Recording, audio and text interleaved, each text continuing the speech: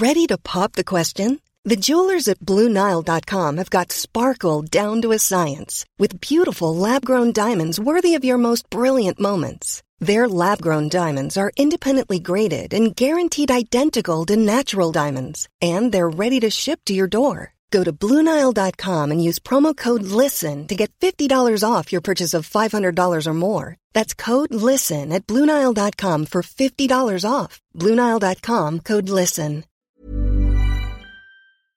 Hi listeners. Before we begin the episode today, Ray and I just wanted to... Ever catch yourself eating the same flavorless dinner 3 days in a row? Dreaming of something better? Well, HelloFresh is your guilt-free dream come true, baby. It's me, Keke Palmer. Let's wake up those taste buds with hot, juicy pecan-crusted chicken or garlic butter shrimp scampi. Hello Fresh. Stop dreaming of all the delicious possibilities and dig in at HelloFresh.com. Let's get this dinner party started.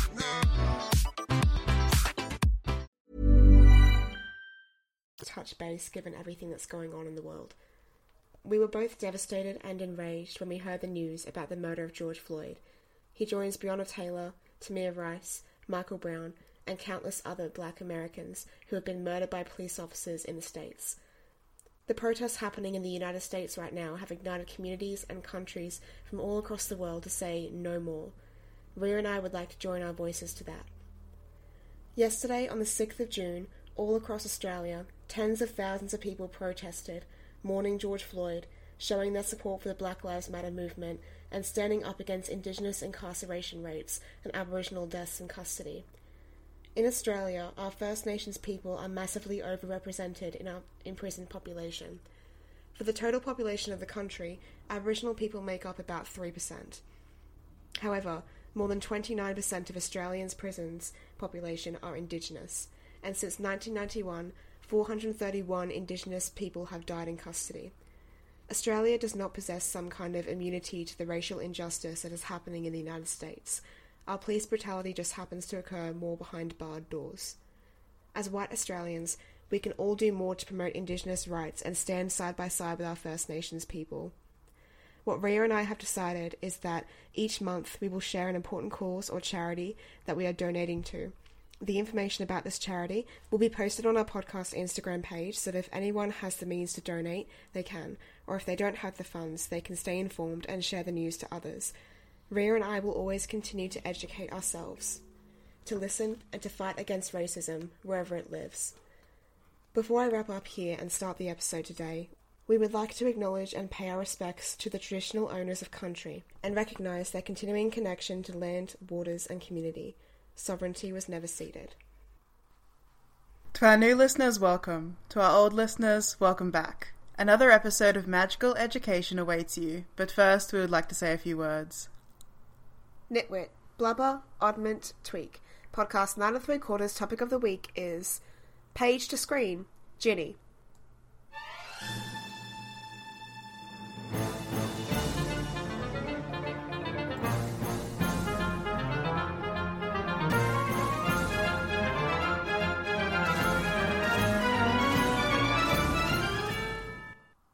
Hi listeners, I'm Rhea. And I'm Jem, and this week we're trying something a bit new. We're starting a little mini-series, I suppose, called Page to Screen.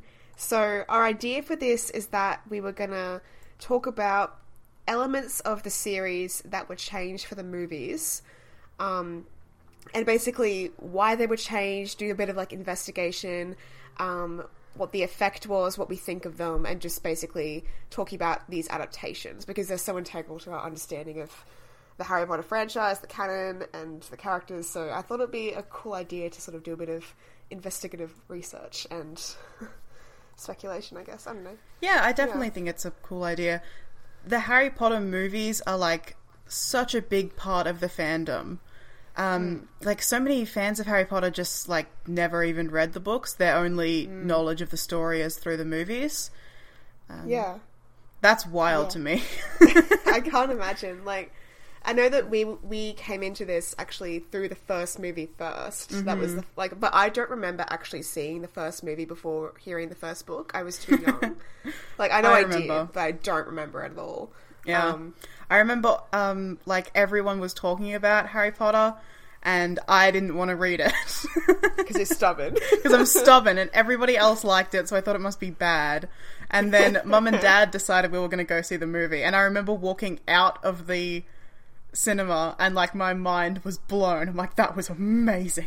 That was incredible. And it was all I wanted to talk about all the way home. Yeah. Started reading the books the second we got there. Mum and Dad had already read the books. Yeah, and then once you'd finished the books in like a week, there was like probably 4 books out by then, I think. Yeah, 3, 4 books out. know. And then you started reading them to me, and I was like stoked about it. Yeah. And a new era was born. A new era. This is how we got here, folks. So yeah, I wanted to start with Ginny. Like, we have a lot of different topics that we thought we might touch on in this little mini-series Page to Screen. But I wanted to start with Ginny because the number one complaint that I hear from, like, so many Harry Potter fans, whether they started with the movies or started with the books, is Ginny, when it comes to movie Ginny. Like, people even differentiate them between movie and book Ginny. And so I thought it would be a good hot place to start. Before we get into it, I guess I just want to ask you, Ria, personally, how do you feel about movie Ginny? How do you feel about it? I basically have no feelings about movie Ginny because she does nothing and is nothing. So same, yeah.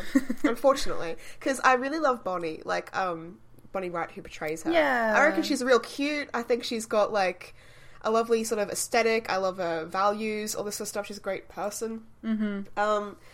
And yeah, but when I think about Ginny in the movies, I'm just like, it just makes me feel sad because I know what could have been, and like she has such a neutral reaction from me because I know that she wasn't really given much to do. Yeah, she was sidelined. Yeah, she definitely was. I don't like outright hate her or dislike her because like, what is there to dislike? There's nothing much to have a reaction to, unfortunately. Yeah. In fact, like, for research for this episode, I found on YouTube a compilation of all the Ginny scenes across 8 movies, and I sent it to you because I'm like, oh, this is useful. Yeah, also rather than going through all 8 movies again, I was like, oh, I'm sure there's a compilation out there somewhere. And I found one, and it was 8 minutes long. 1 minute per movie for one of the main characters, the love interest of the story. And it was like, definitely, wow. It was definitely not 1 minute per movie because it was like almost like 2 minutes for the first like 5 movies. And then most of her screen time is in movie 6. And then she has very little to do in movies 7 and 8 as well. She basically has one movie where she has any scenes or lines, and in everything else she's basically a background character. Yeah. So let's talk about it. I sort of started this off with bringing up a bit of a synopsis of book Ginny, so we have an understanding of her character. Yeah, before definitely. We go in. So I did some dot points about book Ginny. I said that she starts off quiet, shy, scared, and victimized. She develops into a witty, fun-loving, assertive athlete, warrior, and young woman. She's very adept at magic, very cheeky, charming. She's very hot, like, this is just canon. Ginny's hot, she gets the lads, she's sexy. Confident. She's confident and also very assured of her rights and her body and stuff like that. Like, she's very, like, forward-thinking in terms of a 90s girl. Yeah. Doesn't take shit from her brothers about, like, no. how she should act, who she should date, anything like that. Yeah. She's very feminist. Yeah. She's strong-willed, she's practical, and she's never afraid to stand up to anybody. That's what I think of when I think of Ginny. She's probably one of my favourite characters from the books. Definitely the character I vibe with the most in terms of just, like, the younger sibling energy. Yeah. Starting off really shy, going through some rough patches, and then growing into, like, an assertive young woman. I vibe with that a lot. Love Ginny, except she's 40 and I'm not like that, but, you know, yeah. Girlfriend material. Could imagine dating Ginny. Yeah. She's definitely got that jock energy. Maybe I'm into Ginny. Yeah, when I think of Ginny, I think of, like fierce, spitfire, rebellious, doesn't let any of her brothers tell her what to do, anything like that. But I also think it's really important to remember the part of her character that is the shy little girl who can't speak up in front of Harry because she's got such a massive crush on him. Because I think that's a really important part of Ginny as well. Like, we tend to focus on when she's a bit older and speaks up for herself a bit more, but I have a real soft spot for Ginny, who goes completely silent or runs out of the room anytime she sees Harry. That's really cute. I love that. It's such a... And I vibe with that really strongly too, because I'm someone that's had to learn to be confident and to learn to be comfortable with speaking up in front of other people. I'm naturally shy. Guys, I don't know if you know this, and it comes out when I'm thrown into any sort of new situation. For the first, like, 2 tries, I'm very shy and very awkward, but then I sort of get the hang of it. But, like, yeah, so I really like soft, shy Ginny. Yeah. It's very good. So then I did a bit of a list of movie Ginny, and you're right, there's a bit of discrepancy. So movie Ginny from movies 1 and 2, Philosophers and Chambers, she's very obedient, awkward, shy. She stands up for other people, but only when push comes to shove. She's quite repressed, I thought. Like, she was very, like, obviously this is when she was being held by Tom Riddle under, like, mind games and all this stuff. She was, like, you know, victimized.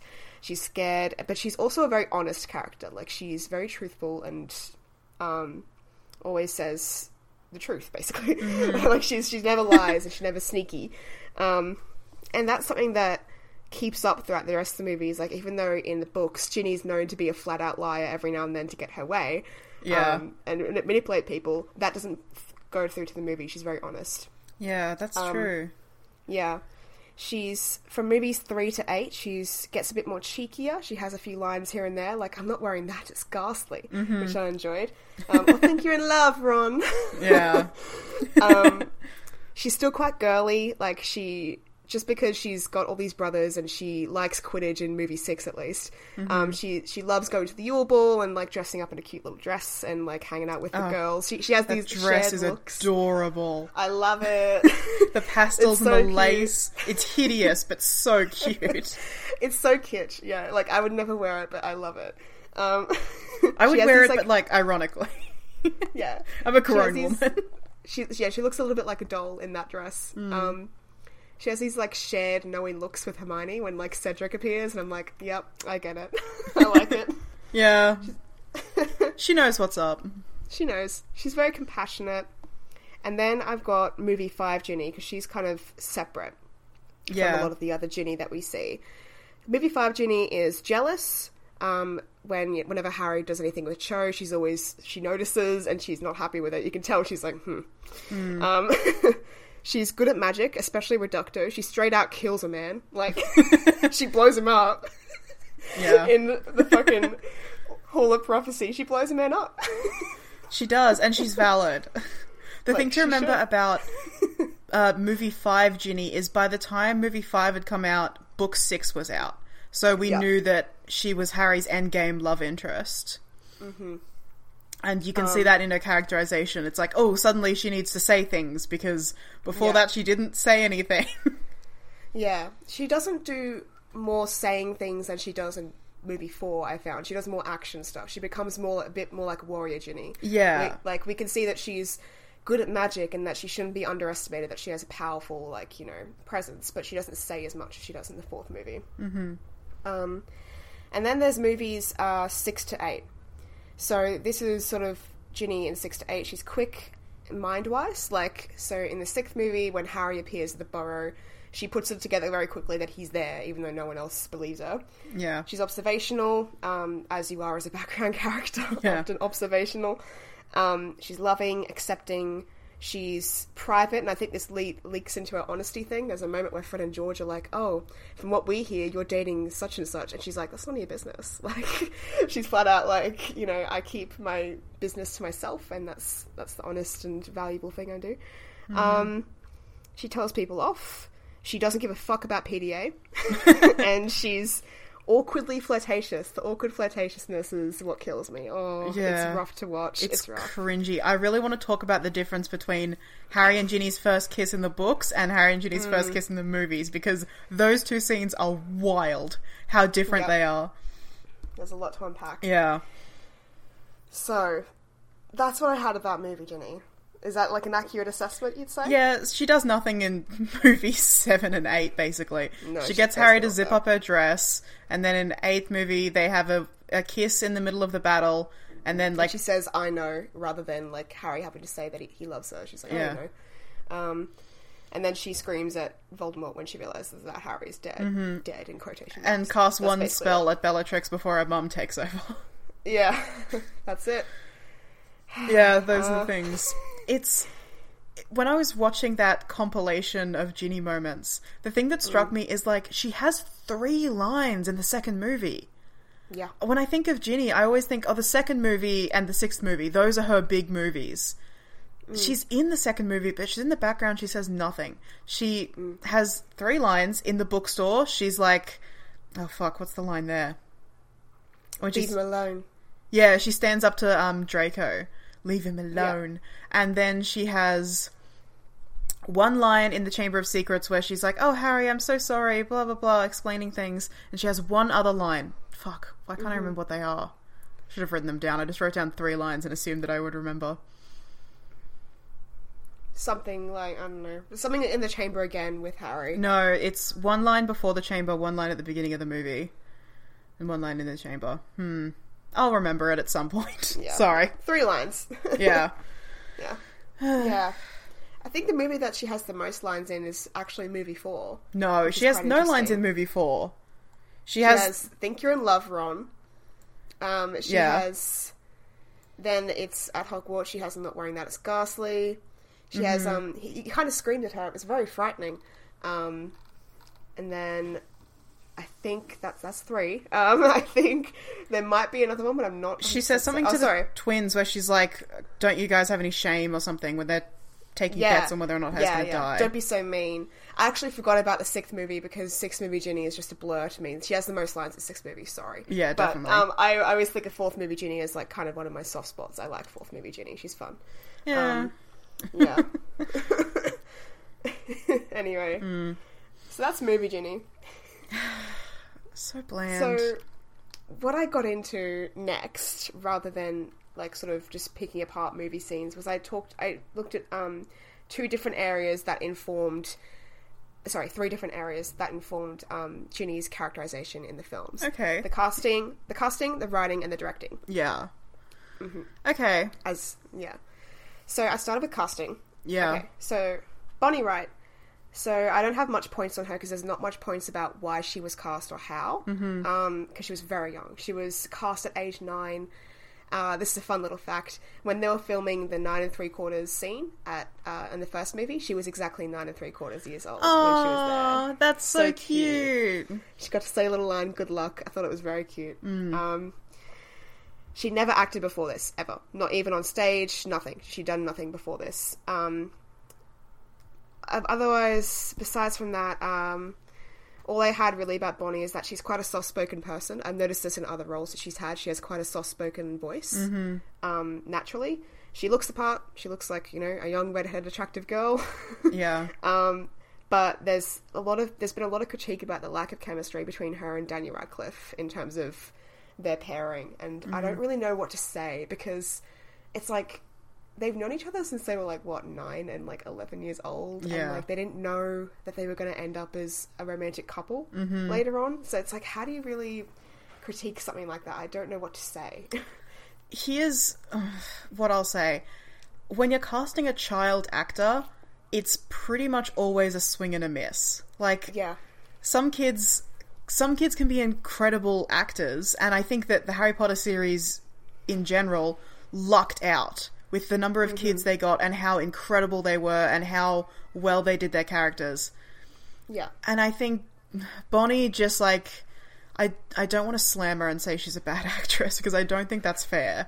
I think she was a great choice for young, shy Ginny who didn't really say anything and didn't have much to do. I think she was great for that. And I think when she had to grow up and be fierce, Spitfire Ginny, that wasn't really very well suited for her. And she also, just in terms of script and direction, didn't have much of a chance to grow into it. Yeah. Yeah. I can agree with that. I think naturally she's quite a soft person. So maybe it came down to the coaching, she wasn't given enough encouragement to access those more angry and assertive parts of herself as she got older and the films got older, but I don't know because I wasn't there. Yeah, exactly. I can't have an assessment. But, yeah, the lack of chemistry thing, I don't really know how to comment on it. Like, you know, I don't know what the relationship between her and Daniel Radcliffe was like. I'm assuming probably positive or neutral, I don't know. The whole thing with lack of chemistry is like, I don't know how actors do chemistry. If there's no chemistry between you as people, I don't know how you act chemistry. So, look, maybe that's a failure of acting, but I think it's more like, you know, if you're casting like a rom-com or a romantic tragedy or just any sort of romantic story and you're casting two adults, you can get them in the room and see how they work together. You're casting a bunch of children who 10 years later will have to have a romance, a romantic storyline. You can't predict it. Like, no. Yeah. I think I've seen clips from behind the scenes of people saying to Emma Watson, like, oh, like when she's like in the first movie and they're like doing all the first shootings, they're like, oh, do you think maybe one day in a future movie you might have to kiss Dan or Rupert? She's like, ew, yuck. Yeah. No. And they're all laughing at it. Yeah. There's a thing that makes me laugh so much, whereas at the end of the second movie, when Hermione gets unpetrified and she does that big run down through the Great Hall to hug Harry and Ron, where they had to freeze the scene and like change angles during the hug because Emma wouldn't hold the hug long enough.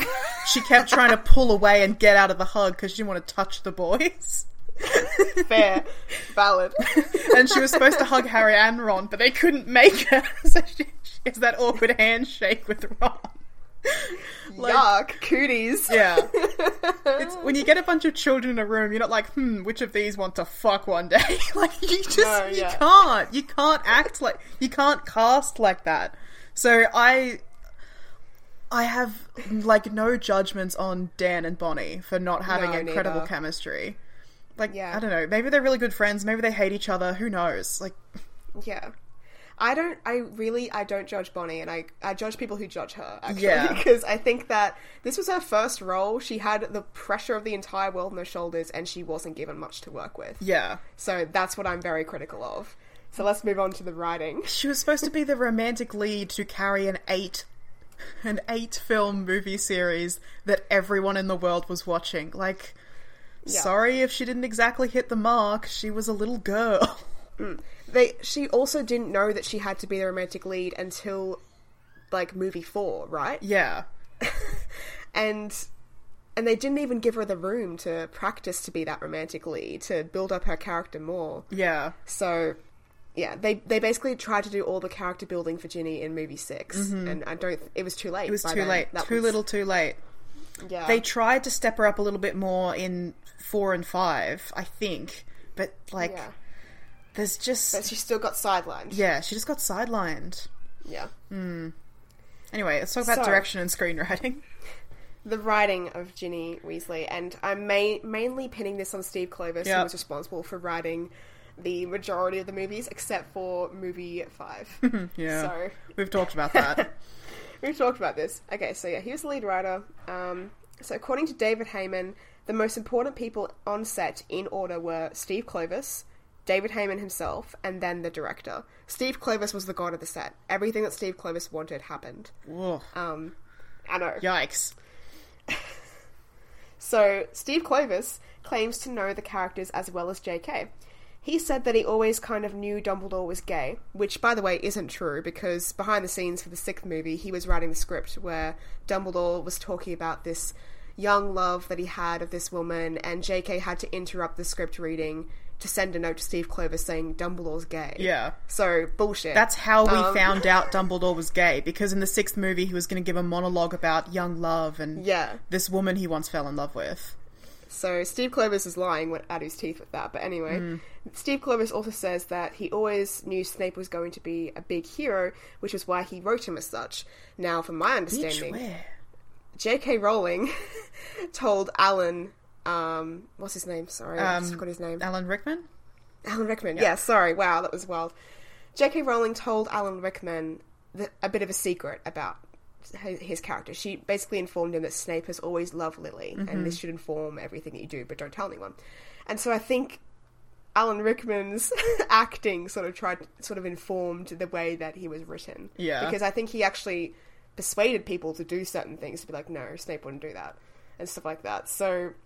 I am calling bullshit on both those claims. from Steve Clovis. Yeah. Like, okay.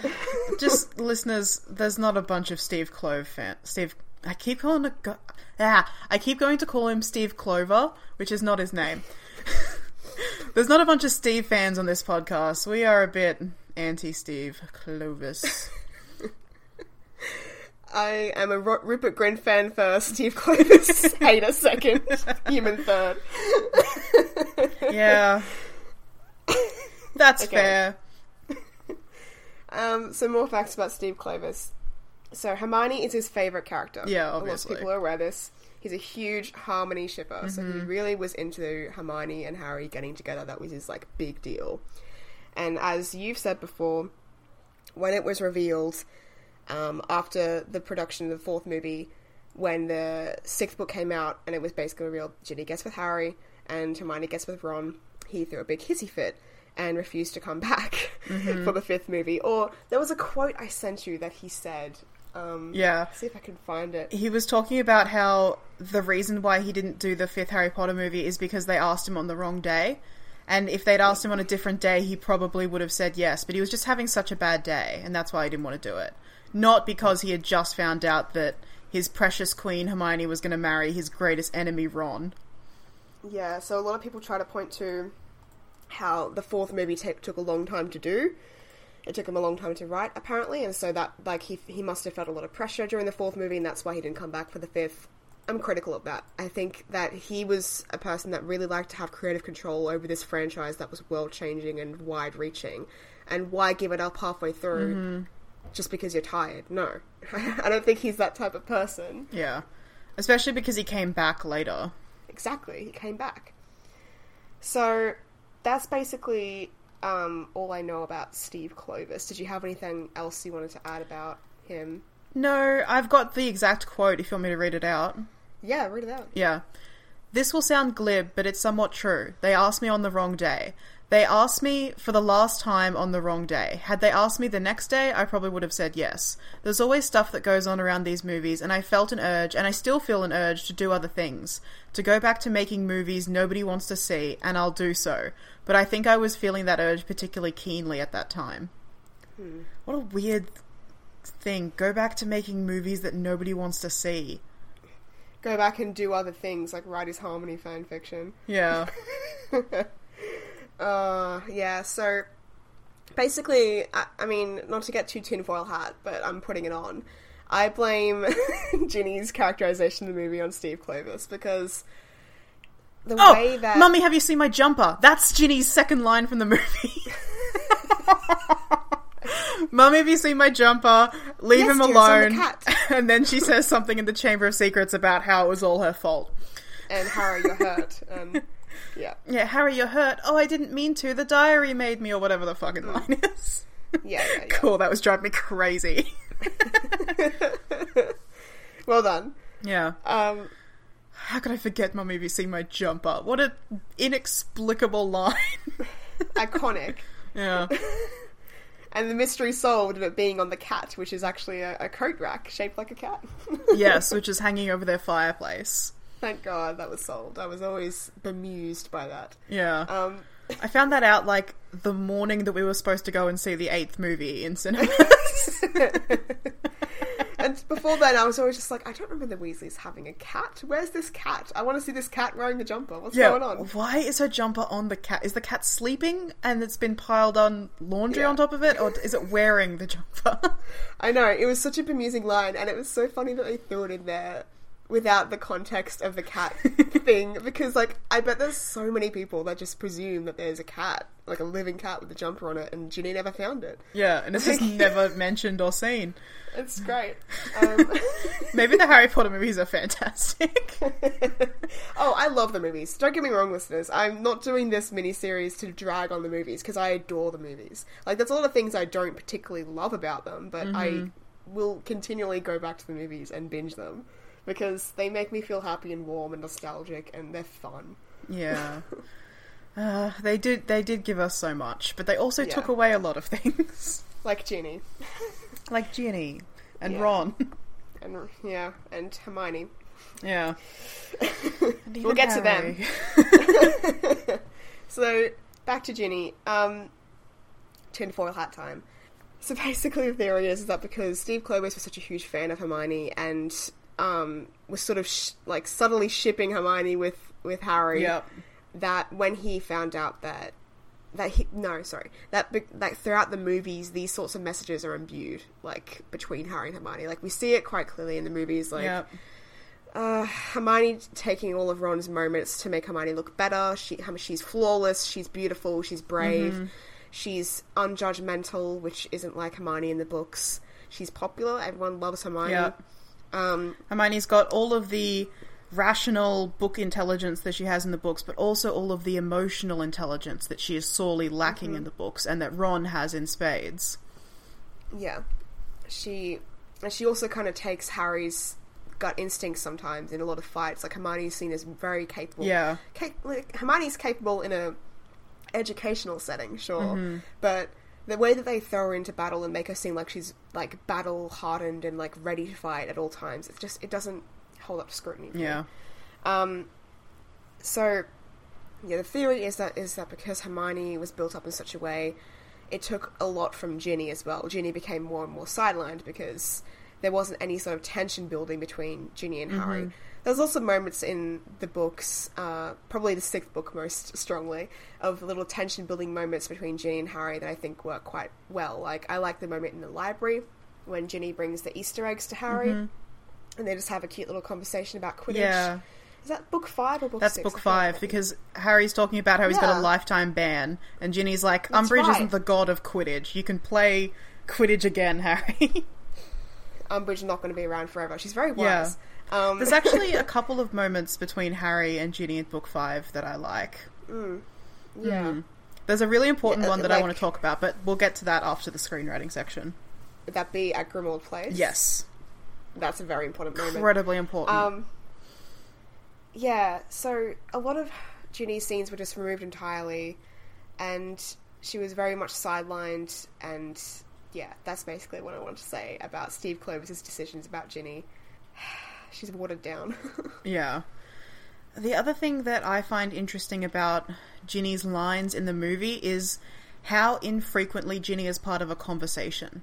Yes. Ginny is very much reduced to one-liners. She has a couple of good lines, but they're just one line that she says. I think the only time she has a conversation is in the 6th movie when Harry's stuff appears in the house and she has a conversation with her mum, Hermione, and Ron. And, what's another time that she has a conversation? She has conversations in in quotation marks, with Harry, but they're usually more Harry looking, like, awkwardly, longingly at Ginny because he's suddenly realising that she's a hot girl, and Ginny saying stuff cryptically and flirting awkwardly with him. They're not really conversations. There's no back and forth. It's more just like a very awkward tension that Ginny's saying things occasionally, and it's very weird. It's so uncomfortable. Yeah, I'm not counting Harry because that's just a nightmare that we'll get to in a minute. The conversations that she had that I can count is the one that I said with her mum, and the other one when Luna encounters her on the train and they briefly talk about the Pygmy Puff and the issue of, what's it called? I was about to call it the Obliviator. What's Ginny's magazine called? Yeah, Raxperts, but the Quibbler, yes, the Obliviator. I think those are the only conversations she has with people where it's like back and forth, multiple lines, aside from Harry. Oh, and Fred and George in the shop. Yeah. She's not like, really, because they talk to Hermione. Yeah, okay. Ginny doesn't actually have a line there. They talk about love potions guaranteed to work, and Hermione says something, and Ginny's in the background not talking, as per usual. No, they ask her, like, but from what we hear, sister, you won't need that, aren't you currently? And she's like, well, and what do you mean by that? And she's like, and they're like, aren't you currently dating Dean Thomas? And she's like, that's none of your business, and then walks away. Yes, what an incredible conversation. 2 whole lines. Yep. She just has so little to say. Yeah. Another one-liner she drops is, about time, don't you think, when Ron and Hermione have their interaction in the hospital wing. Another great observation. She says that as she's walking out of the room past Harry, like her face is not facing the camera when she says that line. She has so little to say. It's so frustrating. Yeah. Yeah. So, what about direction? I don't know anything about directing. Neither.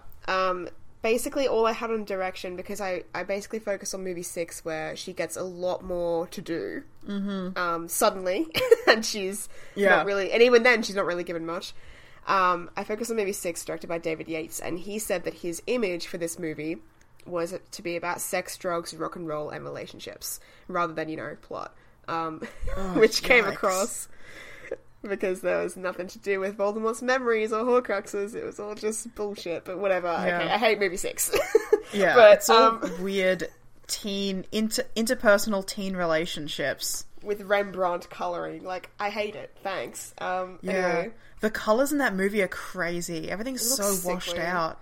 And it's just boring and flat. Everyone looks like they're dying. The only good part is Tom Felton's portrayal of Draco falling to pieces. Good. Trying to think of the other good parts of that movie. Cave scene was alright. I like the Slug Club, because that's fun. where all the weird awkwardness is, like, on point and perfect for the scene. Yeah, meant to be there. Yeah. Yeah, that's about it. That's all I got for that movie. Anyway. So, yeah, this is supposed to be... The movies so far for Ginny haven't really been giving her much, but now it's like, here we are, movie 6, this is where Ginny comes to the fore and becomes Harry's love interest. It's very important that Ginny is strong and ready and available in this movie. Mm-hmm. But she wasn't. Why? Well, she was, but she was just bland. Why was that? Yeah. I can give you a quick summary of everything that Ginny does in the 6th movie. She has more lines. She gets a pet, Pygmy Puff. She has a boyfriend that is not Harry. She... plays Quidditch, and by plays Quidditch, I mean she shows up in Quidditch uniform when Harry's doing tryouts and yells at everyone to shut up. Mm-hmm. We don't actually see her playing Quidditch on a broom. At Christmas, she feeds Harry a tart and says, "Don't you trust me?" Then she ties his shoelace on the staircase. Then they're about to kiss, or it looks like they lean in slightly, and then someone attacks the burrow. She leaps through the fire, doesn't fight anyone, immediately gets protected by Harry, who runs in front of her and fights Bellatrix for her. Then there's the weird scene at the school where they're hiding the Horcrux, and she's like, "We have to hide it where no one will find it," and does that weird whisper, "Close your eyes." Yeah. And kisses him. And then she's like, "I can stay hidden up here too if you like." Real What creepy. the fuck is that? What does that mean? I don't understand. Does he want to fuck the book? Like, is that what she's implying? I don't understand what's going on. Or like, "I'll be your weird little attic girlfriend." I'll keep you my dirty little secret.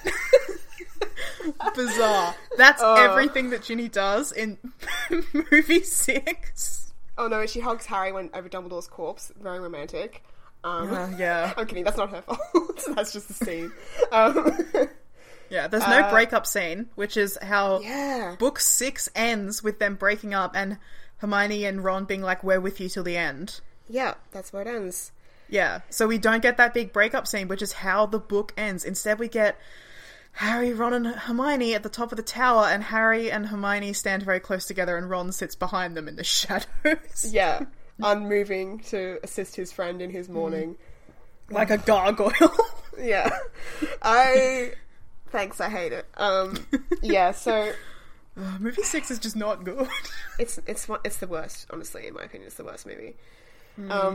So... which sucks, because it's probably the best book. But anyway... Yeah. Let's compare the scenes where Ginny and Harry first kiss in the movie to the books. Yes.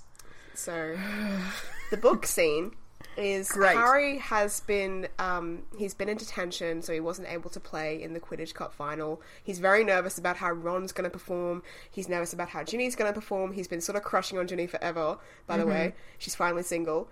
Yeah. And Ginny has promised him that he's got nothing to worry about and they're going to win the House Cup. Not the House Cup, the Quidditch Cup. Yeah. Harry's just been through a fucking day. He gets out real late. Snape was bullying him about his dad. Snape was bullying about his dad. He gets out real late. Everyone's back in their dormitories. He has no idea what's happened. He gets to the dormitory, very nervous about what's about to happen. He opens the door. It is a cacophony of sound. Everyone in Gryffindor is celebrating because they won. Ron nailed it. Ginny nailed it. Everyone nailed it. Yeah. He locks eyes with Ginny, and they basically just rush towards each other and kiss in front of everyone. Yes. And everyone's losing their minds. Then they go real quiet when they see the kiss. And then Harry breaks apart, and he's so happy, and Ginny's happy. And they both awkwardly are like, oh, fuck Ron. And they look towards Ron, and Ron's like, well, I guess if you have to. Without saying it, he's just sort of got that expression on his face. And Yeah, then he just like looks at them and shrugs Yeah, while and then holding everyone- the Quidditch cup. everyone continues to have a good time. It's just...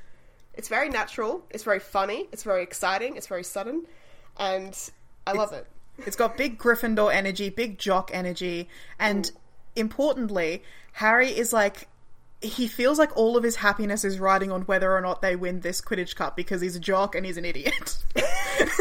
Yes. And then he goes to this party and he kisses Ginny and he's like, I don't give a shit about Quidditch anymore. And they leave the party and go to just talk and have some quiet time by themselves. I was about to say the camera doesn't follow them.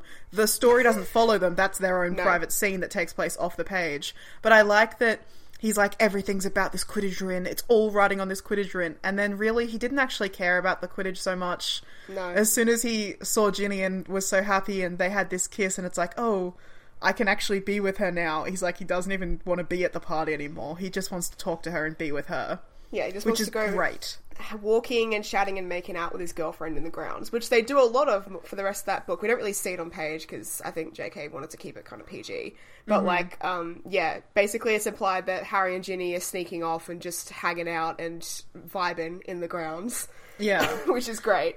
And there's more scenes where, like, Romilda Vane, who's been hassling Harry the whole book, is like, you know, oh, what's going on with you and Potter? And Ginny's, like, telling her to fuck off and making up weird lies about Harry's tattoos. And Yeah. Honest, maybe Ginny would never do that. She's too honest. And observational. I can't even imagine her having a conversation with any girl aside from her mum, Hermione, or Luna. Yeah, Does she even know any other girls? I don't think she talks to Hermione in the movies. I'm trying to remember a time when she does. No, they make eye contact sometimes. In the fourth movie, when Harry and Ron aren't talking, and Hermione is their little go-to dragon, not their go-to dragon, their go-to owl to send messages back and forth. Ginny's just there. Yeah. Ginny's there, and she and Hermione walk away arm in arm and look at each other meaningfully. Yeah, they have a lot of meaningful looks. Yeah. Yeah. Now, in the movies, Oh no. the kisses, it's... No one else is there. It's... Yeah. Harry is got to get rid of this book because he's nearly killed Draco Malfoy. And for some reason, for this traumatic and very important, sensitive task, Ginny decides to go with him. Yeah. Weird. Because Weird. they've interacted like one time before that. Yeah, and it's weird that Ron or Hermione or both of them wouldn't have offered to be like, let's go to the room together. Hermione, I think, would want to make sure that Harry puts the book away, because one, she hates losing in potions, and two, she's probably traumatized with what just happened. It's also weird that Harry doesn't do it himself. Yeah. Why does he need an escort? He doesn't. No, it's weird. It's like it's implied that if Harry knows where the book is, he won't be able to resist going back for it. Yeah, like it's the fucking One Ring. It's very weird. Yeah, like he's addicted to it. And Ginny's the one who's like...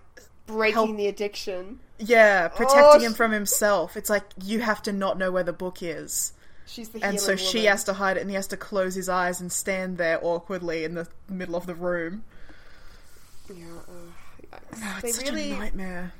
they really give her a very essentialist, feminine, healing, honest, caring role, which I think They really do. they really hammer it in. And, like, I think it would be fine, but we just have this book, Ginny, which isn't... Like, she's feminine, and she's soft, but she's also just not that girl. She's not like that. So it's very odd. It's not about being feminine, I think. It's about being submissive.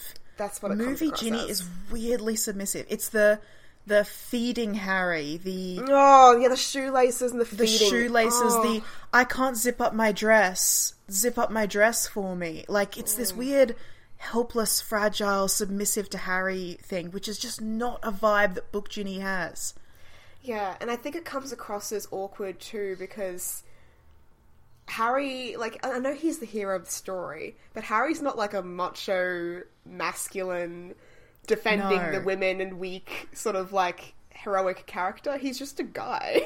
Yeah. And he's kind of like a dumbass in the movies. Yeah. So to have his girlfriend be this very like submissive, very quiet and subdued like, very feminine, vulnerable woman, it heightens his own vulnerability in a way that doesn't complement it. It's very odd. It's a very weird decision. Yes. That's such a good point. Yeah, it just makes him seem awkward when he's responding to her, because he's not like, it's not like they're puzzle pieces fitting together and he's serving her need and she's serving his needs. It's like they're both awkward.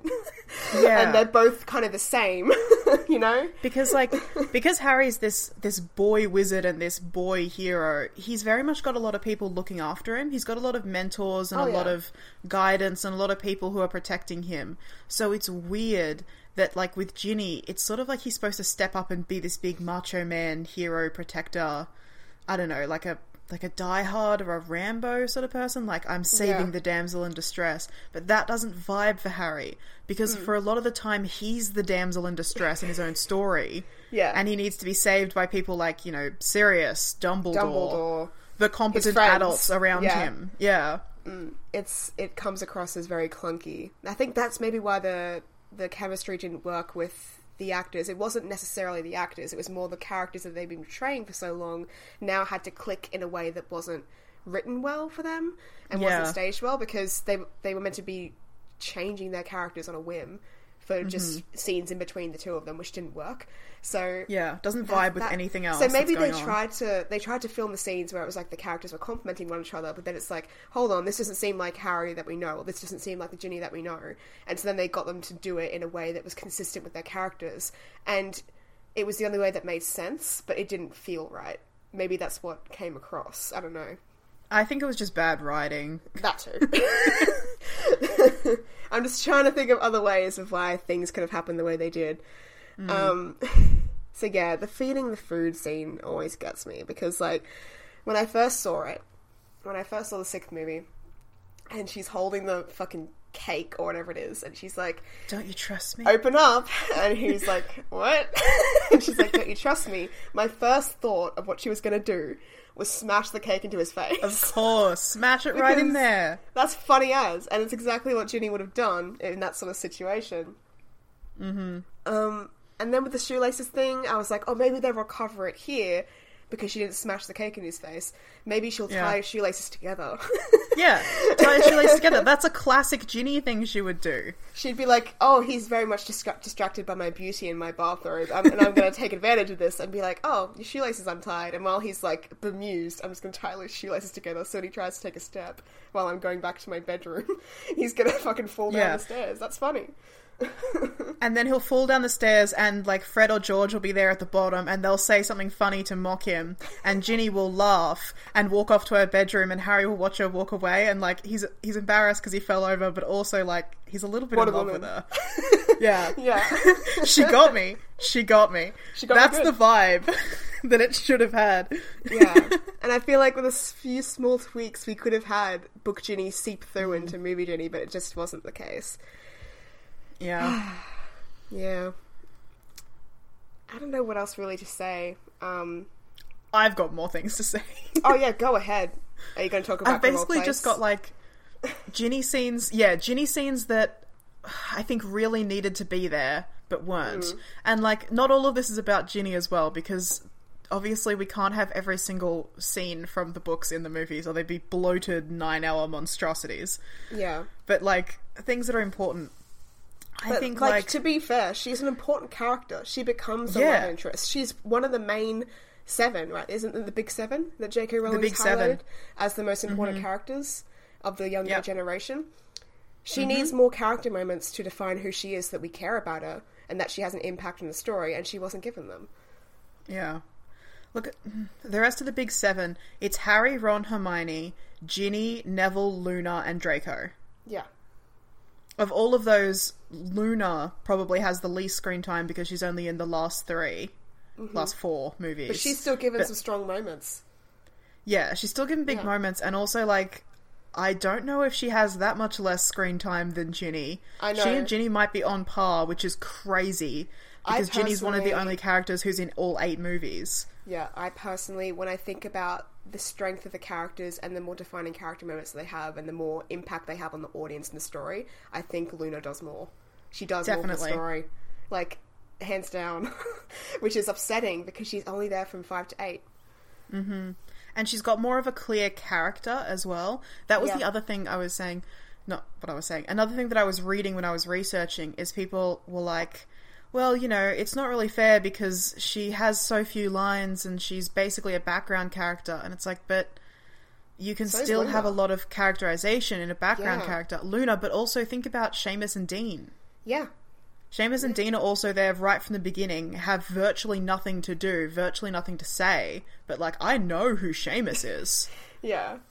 He's got a character arc throughout all of the movies. What's Ginny's character arc? Yeah. It's frustrating. Yeah. Anyway, so important Ginny scenes.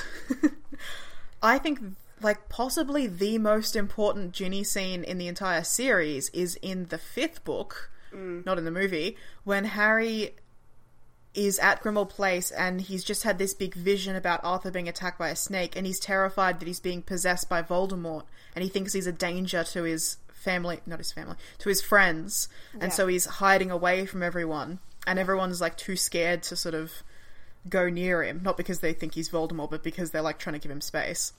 And then Ginny comes in and is like, fuck this.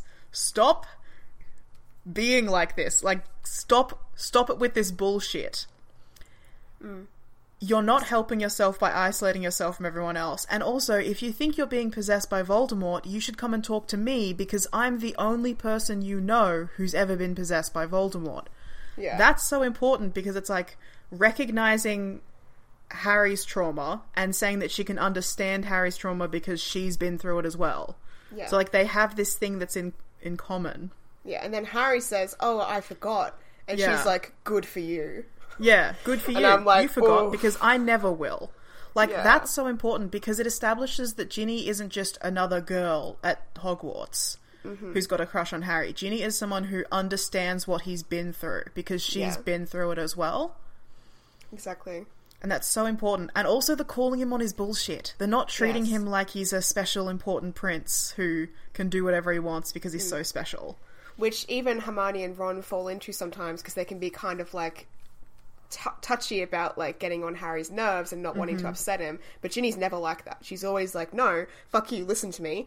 Like, Yeah. you're doing wrong here, or you should be doing this." She's whacking material.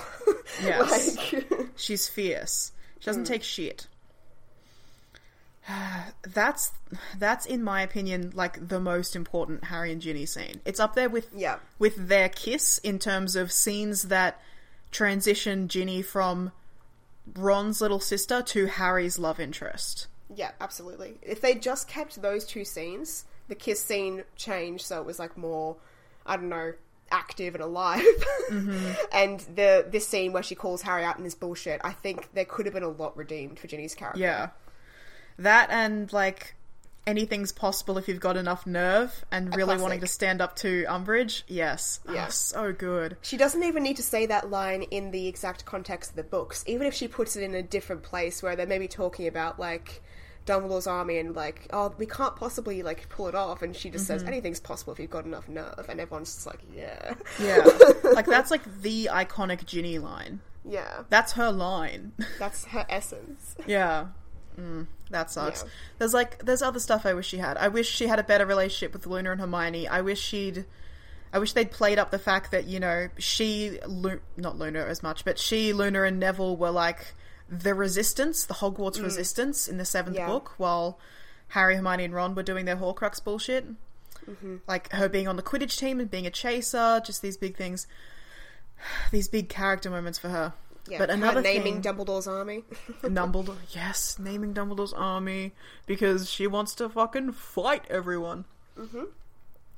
One thing that I really don't like that they changed about Ginny is one of the times when you learn that Ginny's really fierce and a really good fighter is in the 5th book when she learns the Bat Bogey Hex and she uses it on people. Yeah. And that is translated into the 5th movie as her learning that Reducto spell, which is just Yeah. sort of a spell that blasts things. Blows people up. Yeah. Blows people up.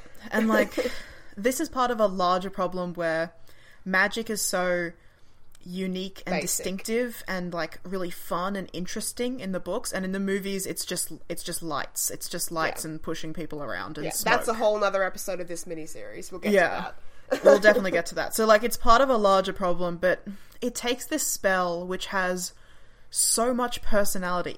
The fact that Ginny's go-to spell, which she is incredibly good at, is the Bat Bogey Hex, tells you so much about her. Yes. And in the movie, she's just like, bang! And that's her spell. And she casts it twice. Once when she's learning it, and once when she kills a man. And also, it really doesn't fit with her character in the movies at all. It's a complete contrast. It's the fact that out of nowhere. Like, that's why I get caught up in the fact that she straight up blew a man into pieces, because it's like, there's nothing in her character that would suggest that she would do that. And then the impact isn't there either. Afterwards, she never even, like, blinks. She's just back to Ginny again. Yeah. It's just, back to wallflower mode. It is insane. I feel like that's in the movie more to not like have a big character moment for Ginny, but it's more to show Harry as a good teacher. It's more about him being the Dumbledore's Army's leader and being like, I can teach even poor, pathetic Ginny a big spell. Oh my god, I hate it. That's the vibe that I always got. Because it wasn't a big character moment like Neville learning a spell. That was about Neville and what he had to prove. You're right. But Ginny is just like, you know, like even little tiny Ginny can cast a big bang spell. And she does it in the Hall of Memories or whatever it's called, Hall of Prophecy, and saves us. And that's because of Harry. Well done, Harry. Great. Yeah, another scene that I think should have been core and kept in the movies in some manner is Ginny insisting in the 7th book that she fights. Yes, absolutely. Because all the adults are like, no, you're underage, you can't do this, you're a child, this is ridiculous. And she's like, I've fought before, I've been in battles before, and they're like, no, that was different, this is a war. And she's like, I'm not going home with my whole family here, it's too traumatic, like, there's nothing that you can do to stop me, and all this sort of stuff. And then she eventually manages to get out and escape and get into the fray. I think that's very important, and none of that was even kept in there. Even though I know they didn't have much of the scenes in the room requirement for the movie, they could have thrown something in there in the part 1, 7 part 1, where it's her and Molly are at the burrow waiting for everyone. She could be pacing around being like, I can't stand it. My whole family's out there and I can do nothing, and I just want to be out there helping them, but there's nothing I can do because I'm underage and mum won't let me and everyone's like treating me like a child. That would have been perfect. Like if they can't fit it into part 8, I know it's a big movie, you got a lot to pack it into the 7 part 1. Done. Yeah. And then it pays off in the 8th movie when Ginny is in this big fight with Bellatrix, which she can't handle because she is underage and Bellatrix is crazy, and Molly steps up. That's where you pay it off. Yeah. With Molly being like, no, sometimes you need to just step back and let the adults take care of things. And then that's what happens. Is there anything else we wanted to say, basically? Basically, it just... Movie Ginny sucks, and it's really bad because Book Ginny is really good. Yeah, and I think it really shocks people who are introduced to the world through the movies when they do read the books, if they do, the difference of like, wow, I love Ginny, like she's my favourite character. It's very shocking to them because like she's just so bland in the movies and she's really just pushed to the side and not really paid any attention to, which is very frustrating. Yeah. So, yeah, I guess that's all I have to say. I blame Steve Clovis. We all do. It's okay. Follow Bonnie Wright's Instagram. She's got very cute Instagram stories. She's very cool. Yeah, that's all I got to say. I guess. Pretty much. Watch After the Dark or The Philosophers or whatever that movie's called. I think it has 2 different titles. Yeah, I call it The Philosophers. I think it came out in like 2013 or something like that. I think it's called Before the Dark in the other version. There's 2 titles. Whatever. But yeah, watch that. She's in that. She's great. Yeah. If you think that Bonnie Wright can only act as like a passive little wallflower girl, watch her in that movie. In that movie, she's got a lot more of the fire of Book Ginny. So yeah, she's a lot more angry. And that she's still very soft-spoken, though. I think that's just part of her like natural way that she speaks, which is fine. You can still work with that and make it powerful and angry, which she did for the movie. But It wasn't in the Harry Potter movies because of Steve Clovis. Steve Clovis. Steve Clovis. Okay. Okay, so that's all of our thoughts and opinions on Movie Genie. I'm surprised we basically got a whole episode out of that because there's just so little to work with. But if you like this, mini-series, let us know. And this page to screen might be something a little bit like our Sink or Float episodes, where we come back to it and explore this theme with some other areas of the Harry Potter adaptions. Yeah, I had a lot of fun. I've been Jem, and I think that anything's possible when you have enough nerve. I've been Ria, and doing this episode reminded me that I'm in love with Book Ginny, but not Movie Ginny.